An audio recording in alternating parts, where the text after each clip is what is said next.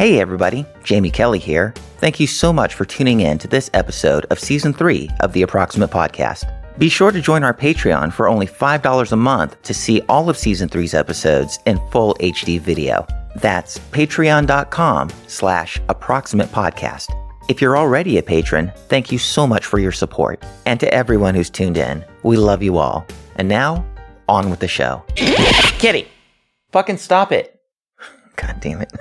Fucking cat. Yeah, you. Oi. Scrapple. Stop it. All right, cut. We're done. Fucking cat. God damn it. I'm still very much learning about the industry and everything that goes into it and trying to meet all these new people and how to get in touch with them for like trade content or like to, you know, just to know them so that when I go to film with them professionally, like on a set, I'm not just like going in blind, you know? Right. You've been very busy since then. A little bit, yeah. I've been pretty busy, mostly with just my personal channels and stuff like that. So, yeah, doing the trade round. Yeah, I'm making my rounds. Yep, which is a much bigger thing nowadays. Yep, getting the bills paid. Absolutely. Yeah, exactly. Well, how'd you get your start in the industry? Well, that actually kind of goes back a little far. So, oh, awesome story time. Yeah. Ready for it. So I kind of started doing sex work I wouldn't say pretty young. I was like 22, maybe. I was like 22 when I technically started. Same age. But like OnlyFans wasn't like a big thing. Not at all, yeah. Back then. And I was really only like selling like nudes and stuff through Snapchat and everything. And like, you know, people would like Venmo me for, you know, content essentially. And I just kept doing that for years and years. And then I just officially like stopped when I started like working an actual job. And I was a waitress for a really long time at this small mom and pop shop over in Bingen, Washington, actually. Oh, wow. Yeah. Super out in the boonies. Gotcha. So for people that don't know, you're coming from the Northwest coast. Yeah, right? the PNW. Uh-huh. Yeah. Yeah, I'm a Pacific Northwest girl. West Coast. Born there or? Yeah. Oh, sweet. Yeah. Okay. Awesome. I pretty much lived all up and down the Pacific Northwest my whole life. Like I've gone, my parents moved around a lot too. Like I wouldn't go to like 7 different schools, I think, in the course of maybe 3 years. Oh, I can absolutely relate to that. I was in a family that just every year it was a new school. Every year I had to meet a whole new group of friends. Yep. I get the moving around, very chaotic. I have a little bit of experience with the Upper West Coast. When I was 10, I lived for about a year in Tacoma, Washington. Tacoma. Yeah. Yep. Mm-hmm. So I do have very fond memories of like visiting Seattle and the Puget Sound. And in fact, I was, don't want to give away my age, but everybody knows I'm fucking Methuselah. But when I was a kid and living in Tacoma, literally, and I didn't find this out till years later, but just down the street from the house I lived in, Nirvana was just becoming a garage band. Wow. Yeah. Yeah. Yep. So it was, Wow. I had no idea that I was that close to that kind of history. It was Right? a neat thing. Wow. That is super cool. Yeah. I didn't even know that Nirvana originated in Tacoma. Well, yeah. Tacoma and of course that whole larger like Seattle area. That's with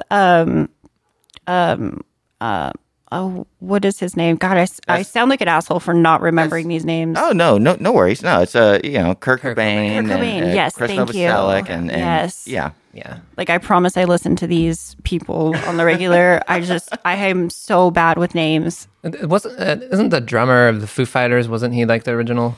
drummer? Yeah, he was the original drummer. I do remember that. Yeah, old Dave. Dave Grohl. Grohl. Yeah. Drummer for Nirvana, and then and like a million other bands. He came from D.C. He came from Washington D.C. and came in on one of many auditions for Nirvana. Yeah. They loved his power. They loved his sound. He was effortless, and he just completed the band. And that's the threesome that we know of as Nirvana.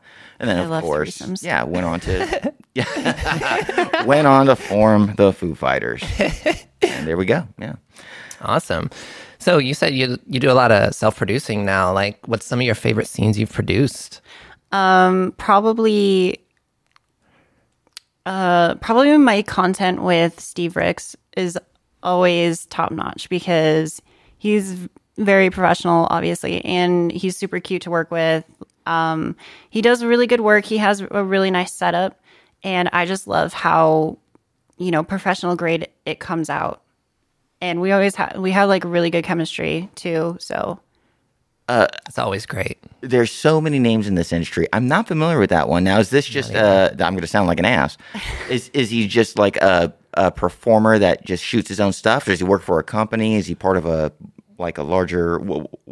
Oh yeah, no, he films for like Biphoria and stuff like that. Like he's a like, cinematographer. He's like a behind the scenes. oh no, he's an actual performer. He's a Like, performer. He's in the okay, okay. scenes. Yeah, no, he's like a blonde. He's blonde. He's got a blonde beard. He's super cute. But yeah, he's like, I'm going to send him a copy of this episode and make sure that he. Let him know how bad we fucked up his. Yeah. but yeah, no, I always love the content that we make. Yeah. We have very good chemistry. We became fast friends essentially. But yeah, all my content with him always turns out top notch. That's such an underrated thing too. Like chemistry, you can't fake it. Yeah. You cannot fake it. You really can't. Like people can, like, it surprised me how much the viewers can tell just by looking at the video that like, oh, this person's actually not really into it.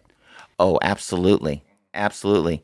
One of my favorite things to tell performers who I produce, the folks that I shoot when they're on set, especially like new folks and first-time performers, is that, you can wear all the makeup you want, but nothing beats like that organic feel. And the best makeup you could possibly wear is a genuine smile. Literally. That light up a scene more than lights and makeup. And Oh, yeah.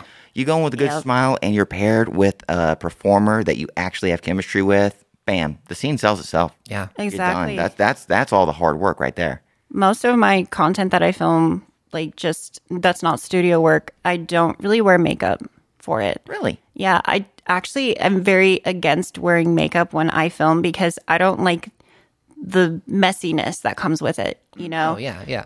And You don't like the disheveled look. I think it's hot on other people, but not me. I get it. you I know? get it. Yeah. So are you into more like sensual stuff or rougher yeah. stuff or? Oh yeah, no, I love sensual. I do like a little rough, but I've never been a fan of pain. Oh, okay, cool. Yeah, I hate pain so much. But I do love like sensual play and like passion. I really love passion and I feed off that. I feed off passion and Biggest thing. Yeah. yeah, literally. Yeah. Yeah. You can't not fake passion either. Passion or chemistry. And that's just essential into a good scene. Honestly, and like some of the performers that I work with like regularly have some of the best, we have like some of the best chemistry and like in our scenes and like passion. And that's why I continue to work with them. And I'm so skeptical of like working with new people just because I don't know if I haven't met them before, I should say. Of course. I'm just because I'm very passionate and very like, I think a really good practice, and maybe, for those who may be watching this or listening to it, that are new to the industry, I think it's good practice, especially if you get hit up for trade content with somebody just kind of coming out of the blue, is to like maybe set up a lunch. Get to like meet them first. Yes. See how you vibe before you agree to anything. Mm-hmm. That's a really, I think, important thing to do. Of course, do your research Of course. leading up to that and then set up some kind of lunch or coffee or something. Yeah, always be and vibe. investigating. Yeah. Yeah. I've recently learned how important it is to do your research. Mostly because like I need to see their dick and know what I'm getting myself into. Because like not to brag, but I have a tight pussy also. Tight girl club. I'm a tight girl, and like some of the people that I worked with have been not so fun to work with just because of their size. Great chemistry, great rapport, but just like the size of their dick just like literally impales me. I feel like I'm being impaled. Takes you out of it, especially because you're not into pain at all. So totally. If I was into pain, I would probably be really excited for it. Like I'm into pain and I can take it during the, scene, but after the scene, I'm like, oh God, why did I do that? Why did I do that? Yeah, you know why? $1,500. That's why you did it. Exactly. You say that you're going to be moving soon. I am, yes. You're getting out of the West Coast, huh? I am. Unfortunately, there's not a lot of opportunity for studio work out there. There is a good fair amount of other sex workers and that you can do trade content with, but the sad part is that most of them don't really know how to effectively produce and run their own show, let alone how to work with somebody else. Right, a big talent pool, but no real infrastructure to get scenes appropriately shot. Exactly. So there's a lot of people willing to do the work, but nobody that knows how to do. Yeah. Nobody who knows how to turn the gears. Yeah. No, like behind totally the scenes understand. Professionals. Yeah, exactly. And like there's a lot of like what I like to call like talent moms, which are those women who are like, or men who are like, oh yeah, we should film together. I have an OnlyFans, but they don't post to their OnlyFans. They're not even verified. They're just like wanting to fuck. Yeah. Absolutely. They have the OnlyFans. This guy with camera stuff. Mm-hmm. Yeah, dude with camera. It's the stuff you avoid, honestly. Yeah, that's and there's so much of that out there. And there really is. I really don't want to have to go through the trouble of making like a dozen consent forms that Oh my God, right. I'm going to have to, keep on file and, give those to, OnlyFans and everything. And so many people are sketched out by the fact that they have to like have a picture of them holding their ID. It's like, no, I'm not going to use this against you.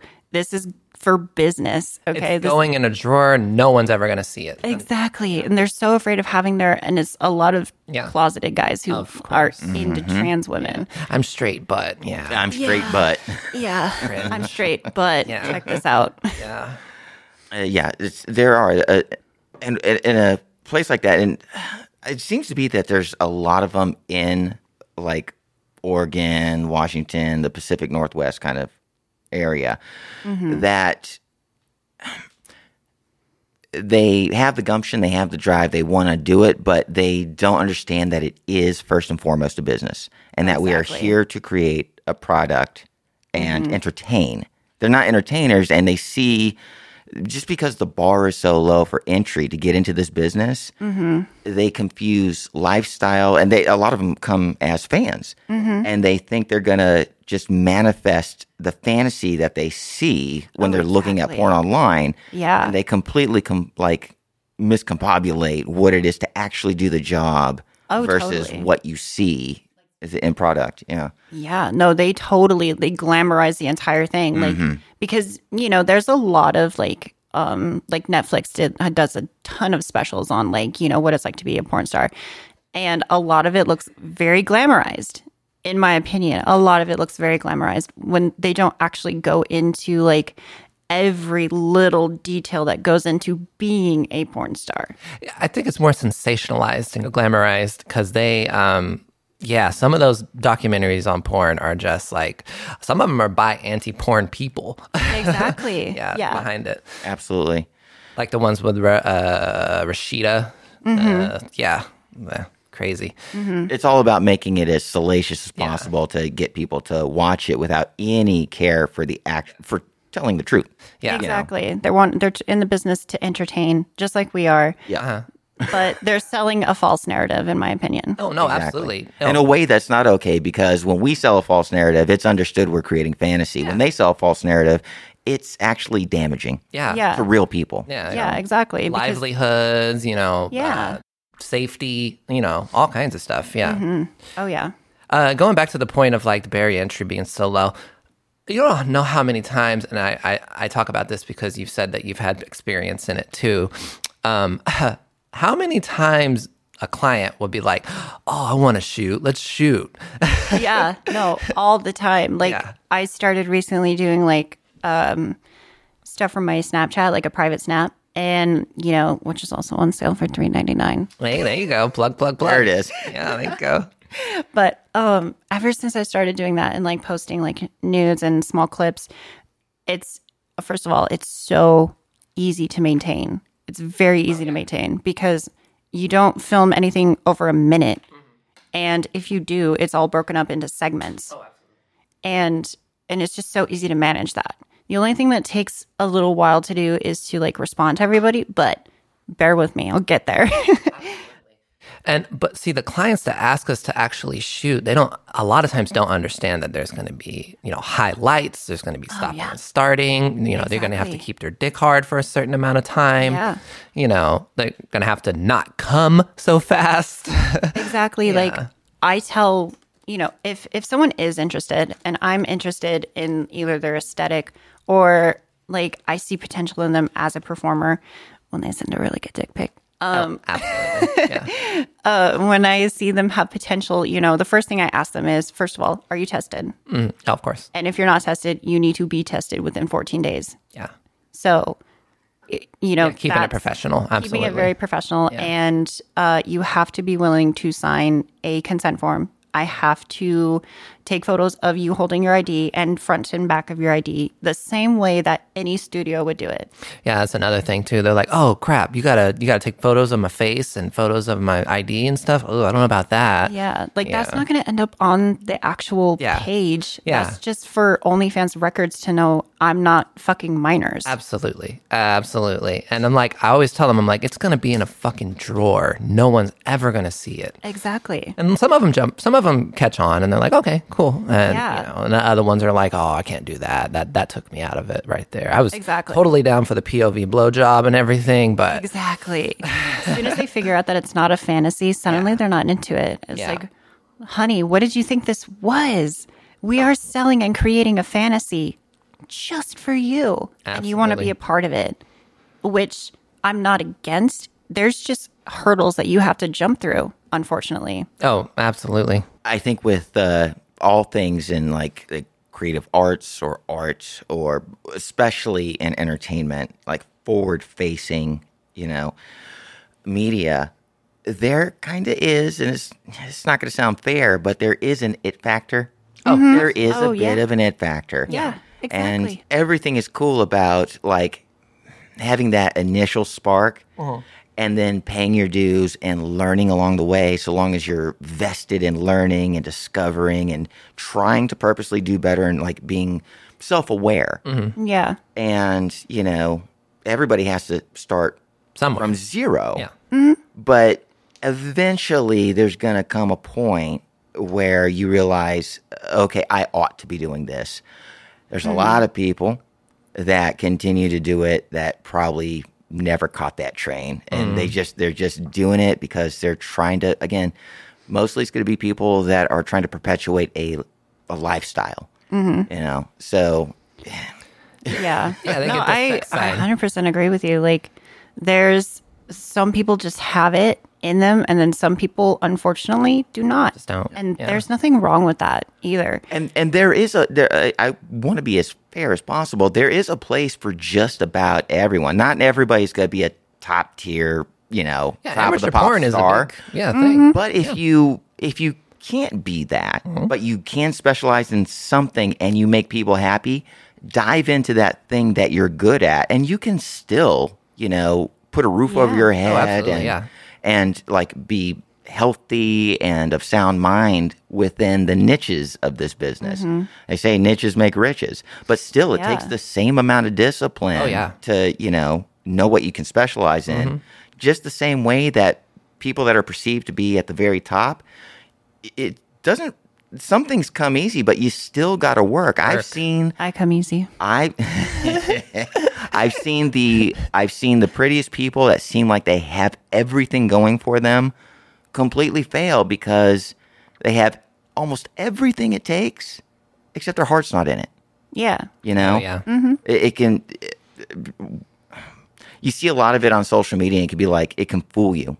You can look at social media and go, oh, and you can start to do that thing where you get envious or whatever, and you look, but you realize the more people that you get to know in this industry, the more you start to go, oh no, everybody's human and everybody's fighting a war inside their head that I can't account for. Yeah. And this is why I've stopped. Yeah. Like, I just literally use the few bits of social media to just promote, and then I stay away. I stay away because I don't want to. I've been in this business, forever, and I had these like peaks and valleys where I go, no, it's kind of unhealthy to like constantly be online. And now I'm at a point where it's like, I've seen it all, I've done it all, and it's very healthy for me to take a step back, not utilize it. I'm much more concerned and being happy with like living a real life. Oh, absolutely. And not viewing our industry through the scope of social media and how people are promoting and stuff. Oh, yeah. Because it does not pertain to reality. And you can't compare yourself to somebody too, especially on social media, because it's all fabricated. It is. It's all it's the best parts. 100%. It's 100%. You're seeing the smallest part of somebody, the smallest window possible. And it's curated for you to look at. So you know nothing. It's for fans, Exactly. So they say a picture's worth 1,000 words, but really, it's only worth a few. In porn, it's only worth a few. Yeah. Oh, yeah. You were talking about like comparing yourself to other performers and everything. I've noticed myself, like when I first started, I noticed myself doing that a lot. But it was also a motivational factor because I wanted to be like these girls who are very successful or appear to be. And I wanted to emulate that. So, I did my research, I studied them. I seen what their it factor was. And I was like, okay, what's my it factor then? What is good for me? That's great that you were like able to individualize it. You were like, okay, this girl has this thing going on, but what do I have going on and what do I have to offer? Yeah. That's a good way to compare yourself, I think. And I think it's kind of natural to do that. I just think that you can't keep comparing yourself based off of like, what they're getting, everything they're doing and stuff like that. Oh, they're getting that shoot. I want to get that shoot. Da. And even if you do want to get that shoot, you reach out to that company because you probably get that shoot, especially if you have a good look and a good presence and all that stuff like that. Like, it's really, honestly, networking is the biggest thing in this industry. A company that I've wanted to work with the most is also one of the most like essentially controversial for, girls like us, like trans women. And that is Brazzers. Oh, okay. I've wanted to work for them ever since I seen like Cora Del Rio, Emma Rose, and Daisy Taylor on their site. And I was like, I would love to do that. So obviously this was way back, a little after I had just started. And I was like, okay, how am I going to get on there? How am I going to get them to notice me? So, after I had performed for, Trans Angels and Gender X a couple of times, I was like, okay, I feel confident enough in myself that I could probably reach out and maybe they would respond.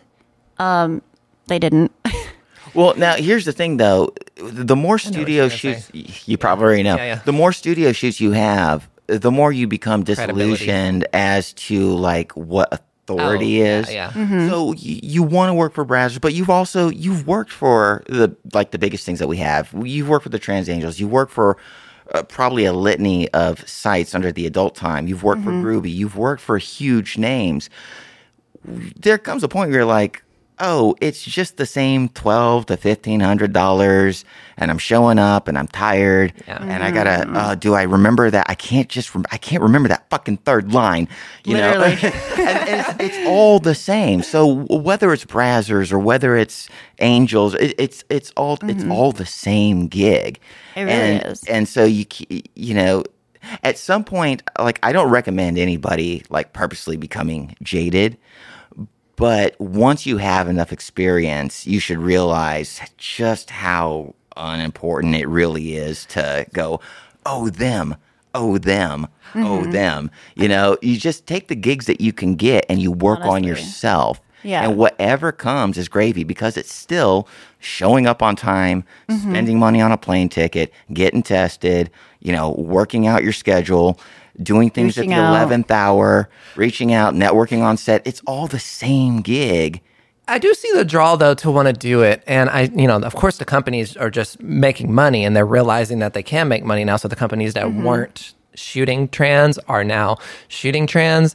But like, I feel like there's a small part of like the girl who wants to work for those companies that's like, I could be part of pushing this thing forward. Yeah. Like I can be part of like a movement, opening up doors for more girls and stuff Yeah. like that. And- Like when I was doing submissive stuff for Kink, I was one of the first ones out of like 3 or 4 girls. And I was like, oh shit, I hope a lot of girls are able to do this. I hope they open up submissive sites. Of course they haven't yet because, politics or whatever, but politics. I completely see what you're saying. I definitely wanted to be like one of those girls who created opportunities for others. And I think that's my like superhero factor in my head, who's like my what do they call it? A savior's complex? Yeah, savior complex. Yeah. There's a little bit of that. Yeah. There's a little bit of that. Just a little bit. But also, I think it's also the recognition is like, pat myself on the back. I was one of the few who were able to like get onto this site that is just opening their doors for, girls like us. And it's also putting like girls like us in front of their audiences, which is like predominantly like cisgender porn, and then like piloting them to it and getting them hooked on it and stuff, and in turn making also, things better for. Go ahead. And also making them realize that liking trans porn and discovering trans porn is okay. Absolutely. That's exactly what I was about to say. Yeah. Opening their minds to understanding that trans porn is not gross. Like, it's hot. Watch it is hot. Please watch me. Yeah. So, like, what's one of the things that you would teach somebody, like, outside of professional, like, sex work that wanted to be a better sexual partner? Like, what's some advice you'd give them to actually, like, make you come or, like have a better experience sexually? What I really like about this question is that everybody's going to have a different answer. Absolutely. Because now we're literally talking about your personal preferences and where you come from as a person. So this is very interesting to hear. I would say if I was to teach somebody how to be a better lover, to me personally, because I can't speak for others, but the things that I like are not super generic, but they are pretty like, mundane. Like I'm into the vanilla stuff. Okay. I like missionary. I like the passion. I love the romance. I love the chase. It's all about the build up to sex, because for me, foreplay. It's all about the foreplay for me, honestly. Anticipation. The anticipation. Absolutely. But the whole process leading up to the sex, because by that time, I'm so turned on, anything will probably turn me on, Awesome. So it's very, listen to your partner, listen to like what they want, and definitely pay attention to the things that they like, even outside of sex, because you could essentially use that and like be like, okay, well, she's really into like outdoors. I'm going to fuck her against that tree. Hell yeah. You're actually like landing on a bigger conversation, which is like with all things human. Yeah. Communication. Yeah. Gosh. Exactly. The communication. So underrated. Everything. It is. Like how are you going to know about somebody without actually communicating with them? Like, don't think you know everything. That's when you got a lot to learn. Like, you want to turn me on? You have to communicate with my girl brain, okay? Absolutely. Like, I think differently than you. I'm not so physical. I need stimulation mentally. Yeah, absolutely. Yeah. That's hot. You owe me a Coke. Whatever. We spoke at the same time. I said jinx. So I take it that, I mean, we kind of touched on this before, but I'd imagine, based off of what I've heard so far, that maybe some of your more favorite scenes to do actually incorporate a lot of maybe forward, like, narrative storytelling before the actual act actually happens. Yep. Mm-hmm. Yeah. I do. Don't get me wrong. I do love the gonzo stuff, but I'm all about like that foreplay and the lead up to it. It's, like, it's just so stimulating. Hell yeah. It makes me tingle all over when, he's touching, or they, you know, I'm Of course, yeah. pansexual. I don't really care. And like whenever they are touching me, and it's like they touch me in those right places, like, you know, caressing the hips and then touching like, you know, the shoulder, the arm, clasping hands together. It's like kissing the neck. It's like, oh my God, that is the stuff that gets me going. And that's the shit that makes me hard. Okay.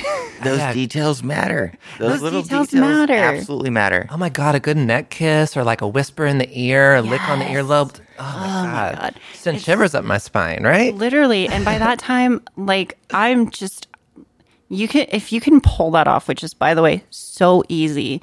And like, I'm like, the more trans girls and cis women that I've worked with, they understand that, and that's the thing that they do, you know? Oh, yeah. Whereas a lot of the times when you're working with men, sometimes they don't know. They don't know it. They don't. They just want to stick it in and have fun for themselves. I feel like there's this thing in like, especially cisgender porn, where the man is like needing to be kind of surly. He's kind of he needs to be kind of rude. He's like, take it. Almost. I don't get that. That's strictly for the male pleasure. That is like, have you watched female porn? Oh yeah, absolutely. Sure. Like it's so different. Yeah. It is so different. It really is. It really Like, is. It's so much more sensual, and like the men actually get it. They know what to do. Yeah. I'm not going to say I don't like those kind of things. Like you can definitely add like choking and biting and stuff for me. Definitely. You know, but absolutely, it's good to just let the chemistry flow and have somebody who knows how to hit those erogenous zones and stuff. Exactly. Oh, God. Like There may be an explanation as to why that is, and we have to like step back and remember that trans porn is a small portion of the overall pie, and in cisgender porn, there's so much more of a talent pool. There's so much more people that are actually seasoned and take their job professionally, just because of the sheer like rule of large numbers. We're still, I mean, even today, even though like we've been legitimized, quote unquote, for a good handful of years, we're still punk rock. we really are. Trans Yeah. porn is still very punk rock, and our talent pool is a lot Punk rock in the smaller, 60s. right?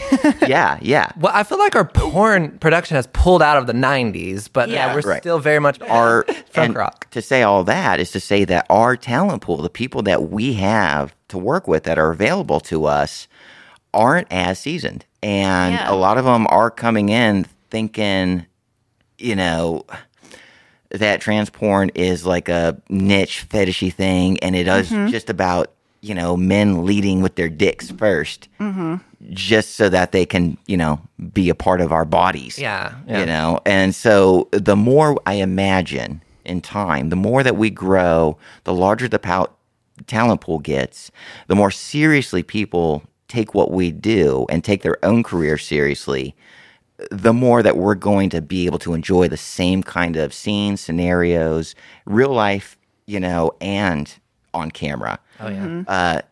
That will allow us to like have things smooth out, and we will get to enjoy the same kind of experiences that like mainstream porn gets to enjoy. My huge, you know, my huge wish, my huge like ambition being in this industry is like, and it may sound very conceited, but it comes from a genuine place.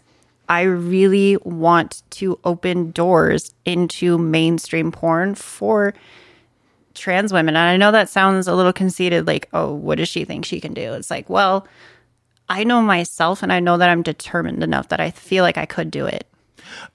The good news is there's a good amount of people that think just like you do, and That's why we're as far as we are right now. Yeah. because of people pushing forward and thinking, what can I do to help?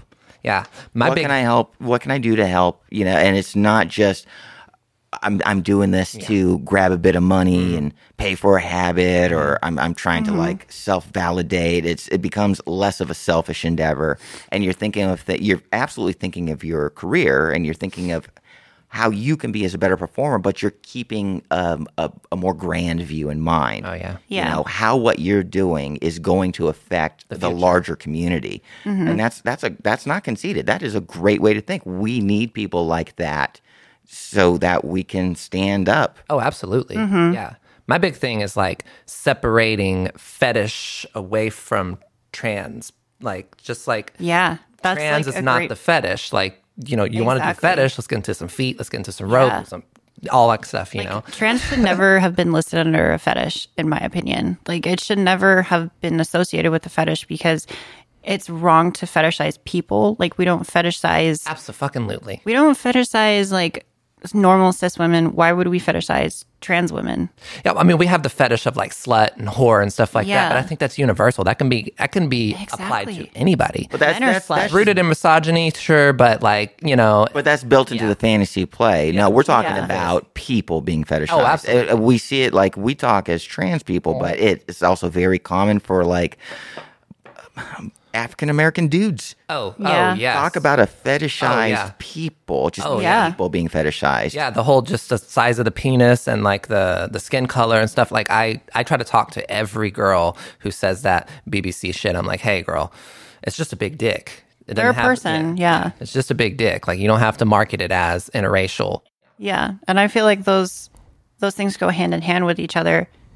You know, more people who are under that sort of umbrella, you know, the fetish umbrella, like that, if they're uncomfortable with it or if it makes them, you know, want to see change in that, I feel like all of us need to like group together, you know? Absolutely. Oh, absolutely. Because like we're on kind of on the front lines of it. Like we're the people that see, you know, these things when they look them up, you know, and if we say, hey, you know, that's not really what it is here. Like, and that's not really what you should be looking for. I just want to see everyone happy. Right. Everyone, you know, treated equal. Yeah. And it, like, Everybody needs to eat.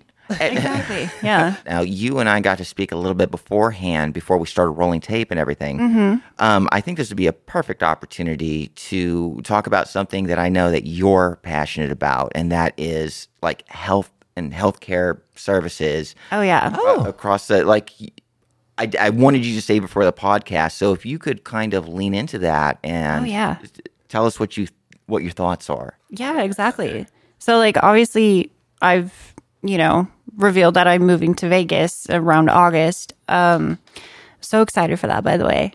Can't wait to have you. But one of my concerns is, like, what is the healthcare out here like for trans women?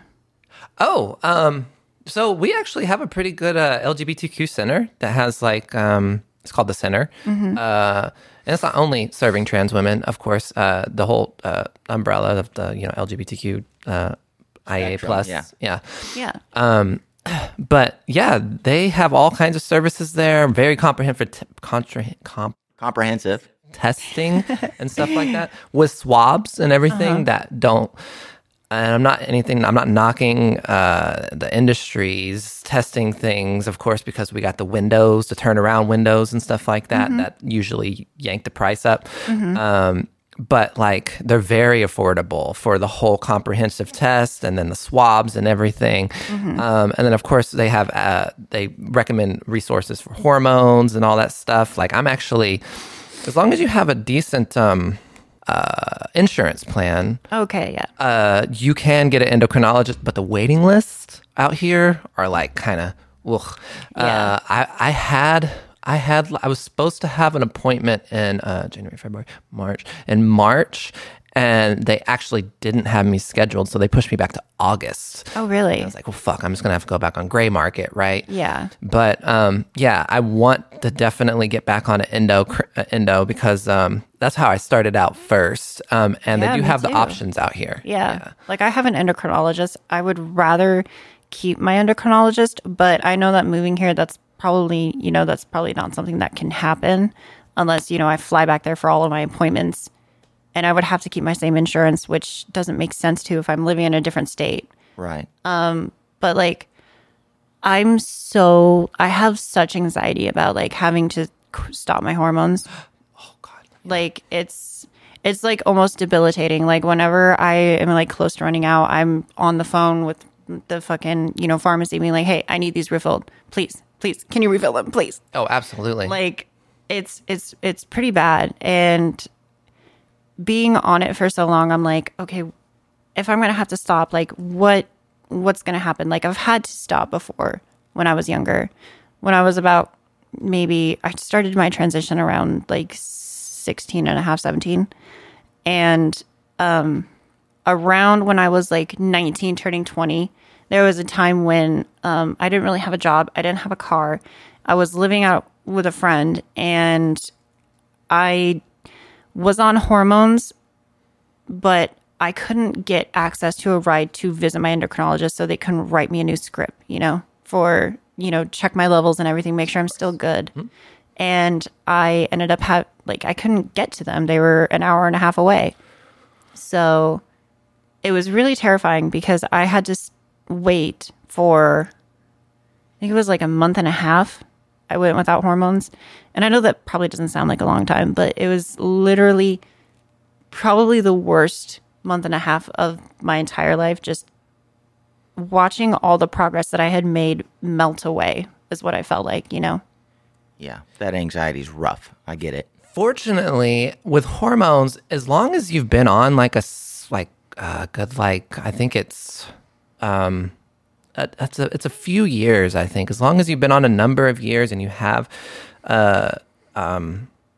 progress, the only thing that goes away is your fat redistribution. Yeah, like everything else that you've made progress in stays. Like your tits don't they stop developing, but they don't still tits. Go backwards. Yeah. They don't go backwards. And of course, being a trans person, it's a lot of it's all mental, right? Mm-hmm. So that doesn't go away at all. I've actually been off of hormones for 2 years and I'm just getting back on. And just pretty much out of COVID, couldn't get a hold of them. And then they discontinued some of the things and stuff, but that's all personal stuff. But yeah. Getting back on them, though, it feels really good. So I can totally relate to what you mean being off for a month. And I can also relate to having to travel a distance to get to your endocrinologist, because when I started, I was in a small town in North Texas and I had to go 2 hours to DFW to go get my endo. Yeah. And like my grandparents were like taking me. So yeah, it was like... yeah, it was something. It's really hard. It really is. And it's just really hard. I can't think of any other words to describe it other than it's literally debilitating. Well, it's like when that fucking ring goes off, you're just like, I got to do it. And I don't really give a fuck what it's going to take, because I'm not going to be happy this way. So I got to find happiness.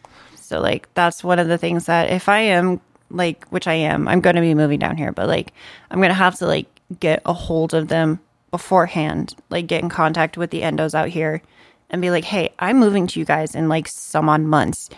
Is there any way that I can get scheduled for around the time that I arrive so that I can, be seen and evaluated and get on hormones? I'd recommend that you contact them as soon as possible because there's a wait list. Yeah. So, yeah. Yeah, essentially... Just for new patients, not for like transgender in general, but just like new patients. New patients, yeah. Yeah, essentially it's just going to be a lot of phone tag and a little bit of waiting and maybe not getting things exactly how you're used to having them. Yeah. But once you're here, things will smooth out within just a matter of months and you'll be right on track. Yeah. Everything will turn out. You just, that due diligence of... the boring, mundane calling people and waiting. But that... once it's all done, you look back on it, you'll feel anxious in the moment. You feel like the world is falling apart. And then when it's all done, you look back and you won't even remember the months it took you to get it all smoothed out. It'll be just fine. Yeah. I promise. You'll be okay. Okay. Yeah. And that's reassuring. And you're still like super young. So like you still got plenty of time to progress off of HRT and stuff. Yeah. I don't think you ever really stop, because I've seen girls who are like, older, later transitioners. And when they get on hormones, 6 months and a year later, these girls start. There have been times in my life where I've just dropped out for 6 months. There have been times in my life where I just couldn't make ends meet, and I just had to let a couple months go by. It's all fine. I'm still here. I'm still, it's everything's cool. Yeah. You just have to ride out the rough spots. Yeah. Now, disclaimer: the thing I'm about to say for the listening audience, especially new girls coming up, I don't endorse this. This is a thing that worked for me personally in my life, and I come from a slightly different age, but I stockpile gray market material. Yeah. So if I ever run into a problem, I know I can take care of myself. I have no problem sticking myself with needles. I No I know specific addresses, not magazines with addresses on them. Right. I do a lot of gray market stuff, and I won't go into those details because I don't want to give anybody. I'm not a doctor. I'm not going to give anybody any kind of false information or lead them down weird roads. Yeah. But over just outside of the camera in my cabinet, I have safety measures, is what I'll say. So it's just that due diligence of taking care of yourself. So long as you're moving forward and you're just going through the bullshit and going through the hoops that we have to dive through, and you do it, it's okay. It's like anything else. You put in a little bit of effort, you'll make things work fine. Exactly. Yeah. And that's actually an interesting point that you bring up, like self-medicating, because I did do that when I first started my transition back when I was like 16. Like I would order my pills that they came in like, just the typical like estrogen pills. They came in a little tin thing. Yeah. And, when I was working as a cashier at a restaurant, I would like have to ask my mom, be like, hey, can you buy this for me? And, reluctantly, she did, because I was like, very distraught about it, to the point where it was like she was actually worried about me. She's like, okay. So she did. And she knew it was going to be a while before I seen an endocrinologist. And, she was more concerned about my well-being than she was with her own beliefs, which I really appreciate. Fantastic. Yeah. That's amazing. Yeah. Wow. That's fortunate. Yeah, it's not common enough, honestly. Too many people let their personal beliefs and all that shit get caught up in people's well-being and health and happicness and stuff like that, especially when it's not affecting them at fucking all. Literally. Like, I was the one paying for it, Yeah. I basically took care of myself, in that aspect. So humble beginnings, you're going to look back on this, and this is part of your story. And it's, so many of us that are trans, I mean, we have very similar stories. Now we're kind of coming up to the bleeding edge of the podcast. So Time flies. I know, time flies. I know. That's how you know you're having a good conversation. Right. But to kind of put a bow on it, I'm going to come out of fucking left field here and ask you. Now, you've been in the industry for how many years? Professionally, will be my second. Okay, second year, but you have a lot of work under your belt. Yeah. So what I'm going to ask you, for people that are listening, especially, I keep saying this, new folks in the industry that might be catching this podcast, if you had 3 bits of advice, as quick as you can, under the gun now, you're under pressure. Okay. 3 bits of solid advice that you live by right now as a person in the industry that you could give to other people that are just coming up, what would those things be? Manage yourself, and, don't be afraid to accept criticism, because there will be a lot of it. And especially if you're working in a professional setting, like under a, like groupie, like a studio shoot, like be willing to accept criticism and take that and learn from it. And, if you're not really a people person, this industry isn't for you. So sorry. Yeah. You have to be good with people and be good with your scene partners. That's fantastic advice. I love it. Yeah, all of that rings true. Yeah, absolutely. So let me go ahead and wrap this up. This has been fucking amazing. I am so glad that you came to be on the show. Me too. I love that we got to work together previously. I know that you're moving here. We're going to cross paths many times in the future. Oh, yeah, definitely. So I'm super stoked for the future. Thank you so much for coming through. Yeah. I had such a great time. Fucking A. I love it. So with that being said, Asia Belle, everybody. All right. This is the Approximate Podcast, and we'll see you next time for another Approximate Podcast.